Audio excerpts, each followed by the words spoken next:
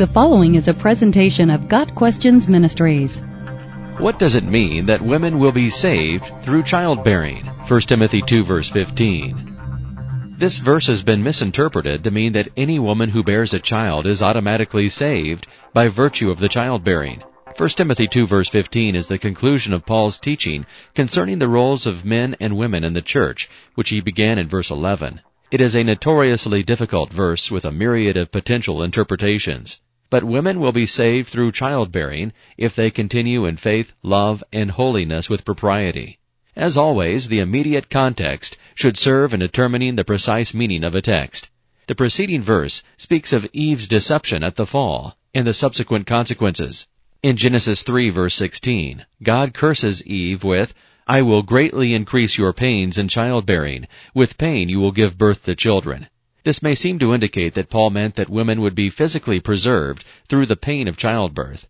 However, the verb used here in 1 Timothy 2 verse 15 always carries the meaning of spiritual salvation in Paul's writings. Further, Christian women still experience pain in childbirth and sometimes die as a result of the childbearing process. If physical deliverance is the meaning of verse 15, then that would indicate that Christian women who die in childbirth perhaps did not continue in faith, love, and holiness with propriety.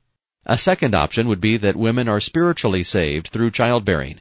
This obviously cannot be the case, for it would contradict the consistent message of salvation by grace through faith in Christ, Ephesians 2 verses 8 and 9.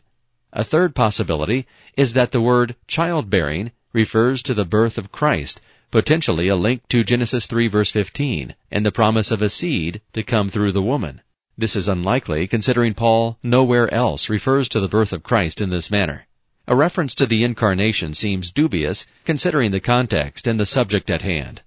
The most likely interpretation that takes into account the immediate context is that, rather than abandoning their intended roles by demanding teaching and authoritative positions in the church, women will find true fulfillment through childbearing.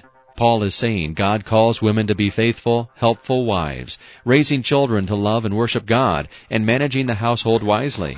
1 Timothy 5 verse 15. While this view is not without its difficulties, it appears to harmonize best with the context and with the remainder of Scripture.